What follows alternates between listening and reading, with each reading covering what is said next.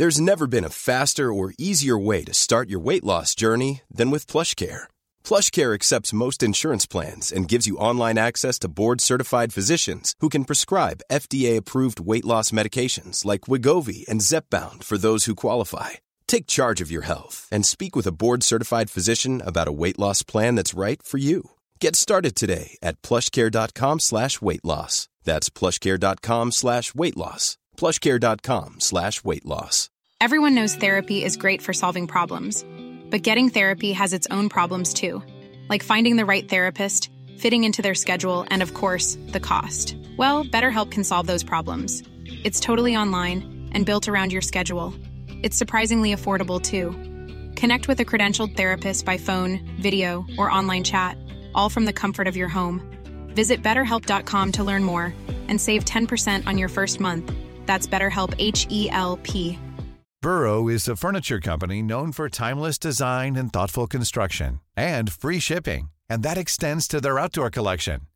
Their outdoor furniture is built to withstand the elements, featuring rust-proof stainless steel hardware, weather-ready teak, and quick-dry foam cushions. For Memorial Day, get 15% off your Burrow purchase at burrow.com/ACAST and up to 25% off outdoor. That's up to 25% off outdoor furniture at burrow.com/ACAST. Hello everyone and welcome to the History of Russia. As usual, I'm Damon and this is episode 14, The Varangian Guard. Thanks for listening in. Last week we looked at how Kievan Rus continued on its slow, steady, almost imperceptible decline. We covered the main reasons for this autumnal gloom, the rising importance of other Rus sub-princedoms, the Cumans, but most importantly, the reduction in Byzantine trade and wealth due to the loss of the empire's territory to the Normans in Italy to the west and to the Turks in Anatolia to the east. And we looked at some of the interesting characters that inhabited the early 12th century Rus lands: Sviatopolk II, Vladimir II, Mstislav, our old friend Nestor, Githa, who was the daughter of Harold II Godwinson of England, and Yuri Dolgoruki with the incredibly long arms or long reach. But this week we're going to take another short break from the chronological narrative and spend some time in the company of the Varangian Guard, who were the elite bodyguards of the Byzantine emperors and who had strong connections to both the Rus and the Anglo-Saxons. Now before we start, I'm conscious that I left a number of items just hanging there at the end of the last episode. The whole Kievan winter is coming thing, the Byzantine Empire's diminishing fortunes, and Yuri Dolgoruki's supposed founding of Moscow. But don't worry, even though I know that you do, these loose threads will be woven back into the main story over the coming weeks. For now though, let's relax in the knowledge that for this episode, we don't have to constantly double check whether it was Sviatoslav II or Sviatopolk II who looked like a pirate. And just for the record, it was Sviatoslav I.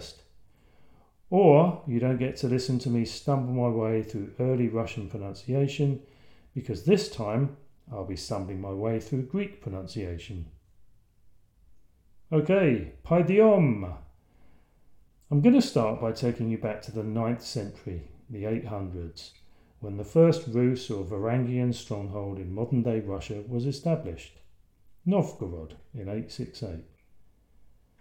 And then we saw a number of raids undertaken by the Rus on Constantinople, or Miklagard as they called it, the richest city in Europe at the time.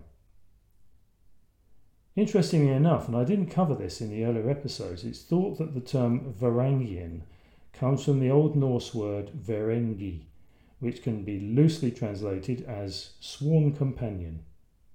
And whilst I'm in explanatory mode, Miklagard means simply the great city, or the city of Michael.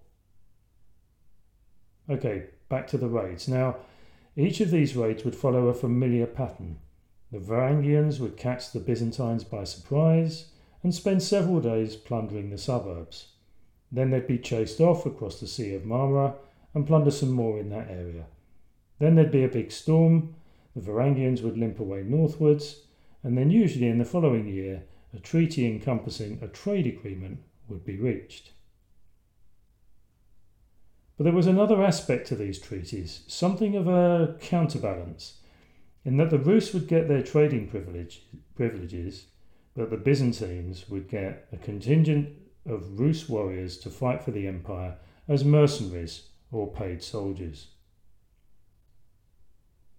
In the early 10th century, Byzantine sources record that Varangian mercenaries serving in the empire's army were involved with a number of different expeditions to Crete, Italy and Syria, but at this point they're not seen as a separate force, and there's no specific mention of a Varangian guard. In the year 988 though, the Emperor Basil was in a spot of bother, and as we saw in an earlier episode of the podcast, he requested military assistance from Vladimir I of Kiev to help defend his throne. And so in compliance with the treaty made by his father, Sviatoslav I, after the siege of Dorostelon in 971, Vladimir sent 6,000 men to help Basil out. But Vladimir was being a bit sneaky or a bit clever here, depends how you look at it, because whilst his offer looked to be made in the right spirit, in reality he took the opportunity to rid himself of some of his most unruly warriors, which in any case he was unable to pay. And if you remember, to seal the deal, in exchange for the 6,000 soldiers, Vladimir got to marry Basil's sister, Anna Porphyrogenita, but there was one final catch, in that Vladimir had to also agree to convert to Christianity and to bring the Rus people into the Christian faith. So on the face of it, Vladimir looks to be ahead in terms of the political bargaining. He's got got rid of a load of troublemakers, saved himself a shed load of cash, got a new bride of unquestionable pedigree, which vastly improves his standing, and has entered the world of Christendom, which again ups his profile. But what does Basil get out of this multifaceted diplomatic wrangling? Well, in 989, these Varangians, led by the emperor, landed at a place called Chrysopolis to engage with the forces of the rebel general Bardas Phocas. And the two armies were lined up facing one another when, suddenly, Phocas galloped forward, seeking personal combat with the emperor, who was riding just in front of his own troops. However, just as he prepared to charge, Phocas suffered some kind of massive seizure or stroke and fell from his horse, stone dead. And then, whilst everyone on both sides froze and wondered what the hell had just happened, two things took place very quickly. First of all, some Byzantine soldiers rode up to where Phocas lay, cut off his head and galloped back to Basil. And then the rebel forces just ran for it, and the rebellion was effectively over. But this didn't have any impact upon the Varangian mercenaries, who broke ranks and thundered after the retreating army, and according to Byzantine sources, took great delight in hacking many of them to pieces. And so it's this bunch of savage thugs that in effect go on to form the first official Varangian Guard, or in Greek, the Tagma ton Varangon. And to answer the question asked a couple of minutes ago, what does Basil get out of this? Well, first of all, he gets out of a tough scrape, although you could argue that this had nothing to do with getting the 6,000 soldiers and everything to do with Phocas's seizure. Secondly, he's tied Kiev more closely to the empire's influence via the marriage of his sister and the conversion of Vladimir and the Rus state to Christianity. And then thirdly, he has obtained a force of soldiers who, whilst they are on the wild side, are also dedicated, incredibly well trained, furnished with the best of armour, and most importantly, devoted to Basil. Mainly because, and unlike previous Byzantine royal guards, they were not subject to political and courtly intrigues, and nor were they influenced by the provincial elites or the common citizens. And initially this new Varangian Guard saw extensive service in southern Italy at the beginning of the 11th century, fighting against the Normans and Lombards who were trying their best to extinguish Byzantine authority in the region, and at the Battle of Cannae in 1018 they helped the Byzantines achieve a decisive victory. The Varangian Guard then participated in the partial reconquest of Sicily from the Arabs under the Byzantine general George Maniakes in 1038, but here they fought alongside the Normans and the Lombards. And a prominent member of the Guard at this time was Harold Hardrada, our old friend Harold, who went on to become King of Norway as Harold III between 1046 and 1066, and, as we know, who tried and failed to invade Anglo-Saxon England. Back in Italy, things started to take a turn for the worse. In 1041, a force of Varangians stationed at Bari were called up to fight the Normans, but things didn't go well and many were drowned in the subsequent retreat across the Ofanto River, and then later in the year they were again defeated in battle. And out to the east in Anatolia, which is modern day or sort of middle of modern day Turkey, we're told that virtually all of the Emperor's Varangian Guard was slaughtered at the disastrous Battle of Manzikert in 1071. So a bit of a mixed bag, but this is more to do with the overall difficulties being experienced by the Empire rather than a lack of Varangian military prowess. And so after Manzikert, the Guard needed to be restocked, and luckily for the Byzantines, a steady supply of fresh recruits had just become available, and this was all to do with the Norman invasion of England in 1066. Many of the Saxons who'd fought at the Battle of Hastings, and in fact many of those who hadn't, fled the kingdom and initially headed for safety in Central and Northern Europe. And in 1088, a contingent of them crossed the Mediterranean and headed towards Byzantium. I'm Sandra, and I'm just the professional your small business was looking for. But you didn't hire me because you didn't use LinkedIn Jobs. LinkedIn has professionals you can't find anywhere else, including those who aren't actively looking for a new job, but might be open to the perfect role, like me. In a given month, over 70% of LinkedIn users don't visit other leading job sites. So if you're not looking on LinkedIn, you'll miss out on great candidates, like Sandra. Start hiring professionals like a professional. Post your free job on linkedin.com/people today. Everyone knows therapy is great for solving problems, but getting therapy has its own problems too, like finding the right therapist, fitting into their schedule, and of course, the cost. Well, BetterHelp can solve those problems. It's totally online and built around your schedule. It's surprisingly affordable too. Connect with a credentialed therapist by phone, video, or online chat, all from the comfort of your home. Visit BetterHelp.com to learn more and save 10% on your first month. That's BetterHelp, H-E-L-P.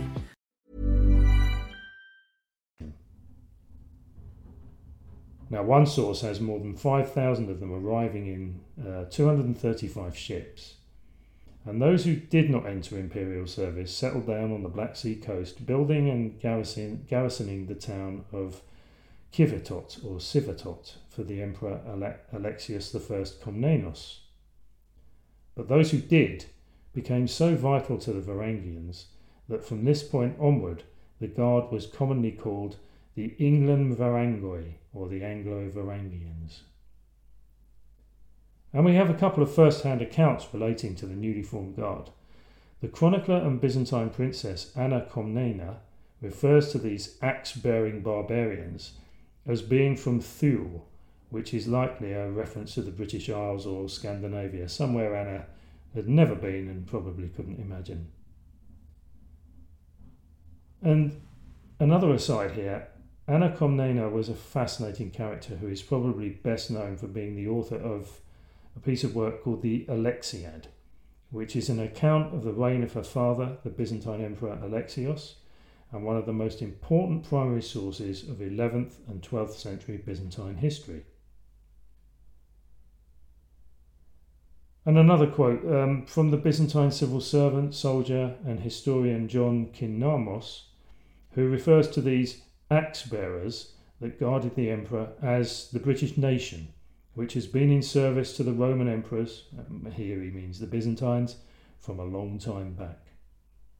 Now, Kimnamos was writing in the latter part of the 12th century, indicating perhaps that the more Danish and Saxon composition had continued to be the mainstay of the Guard.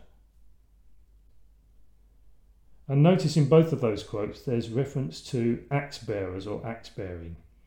And that's because the Varangian Guard's weapon of choice was the fearsome 140 centimetre or 55-inch long double-headed axe.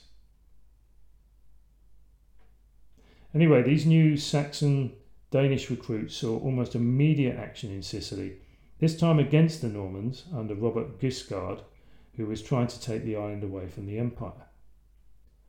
Unfortunately, though, the Anglo-Saxons were just a bit too eager to challenge their enemy. Remember, they've got a score to settle with the Normans. And so they broke from their formation and charged into the right wing of the Normans. Their initial impact was devastating to Guiscard's army, but once the tide was stemmed, the Anglo-Saxons were surrounded and woefully outnumbered. And then, afflicted by weariness and heavy armour, a large number of the group were picked off in a piecemeal manner by Norman countercharging. Okay, but apart from being used as extra troops to bulk up regular Byzantine forces, let's take a look at what else the Guard were expected to do. So their duties and purpose were similar, if not identical, to services provided by the Kievan Druzina, the Swedish/Norwegian Herd, and the Anglo-Saxon housecarls. The Guard served as a personal bodyguard of the Emperor, swearing an oath of loyalty to him, or, on the odd occasion, her. And they were headed by a separate officer, the Akoluthos, who was usually a Byzantine native, and during peacetime they undertook ceremonial duties as retainers and acclaimers, and the acclaiming involved announcing the Emperor's presence and visitors to the royal court and proclaiming important news. And they also performed some police duties, especially in cases of treason and conspiracy. During periods of warfare, the Varangian Guard were only used in battle during the really critical moments, or where the battle was most fierce. And contemporary Byzantine chroniclers again note with a mix of terror and fascination that the Scandinavians were frightening both in appearance and in equipment. They attacked with reckless rage and cared nothing about their own safety. Now, this description probably refers to a small fringe group called berserkers. That's where we quite obviously get the word berserk from.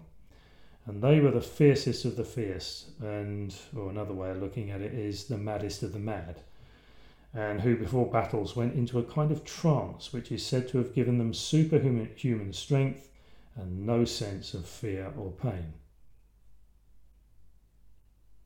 The best part of the job description, though, and probably the one thing that would have made me sign up, is that when a Byzantine emperor died, the Varangians had the unique right of rushing to the imperial treasury and taking as much gold and as many gems as they could carry. A procedure known in Old Norse as palutasvarf, which means palace pillaging, and I bet it was a sight to behold. But you have to wonder if it actually incentivized keeping the emperor safe and alive. I guess it did.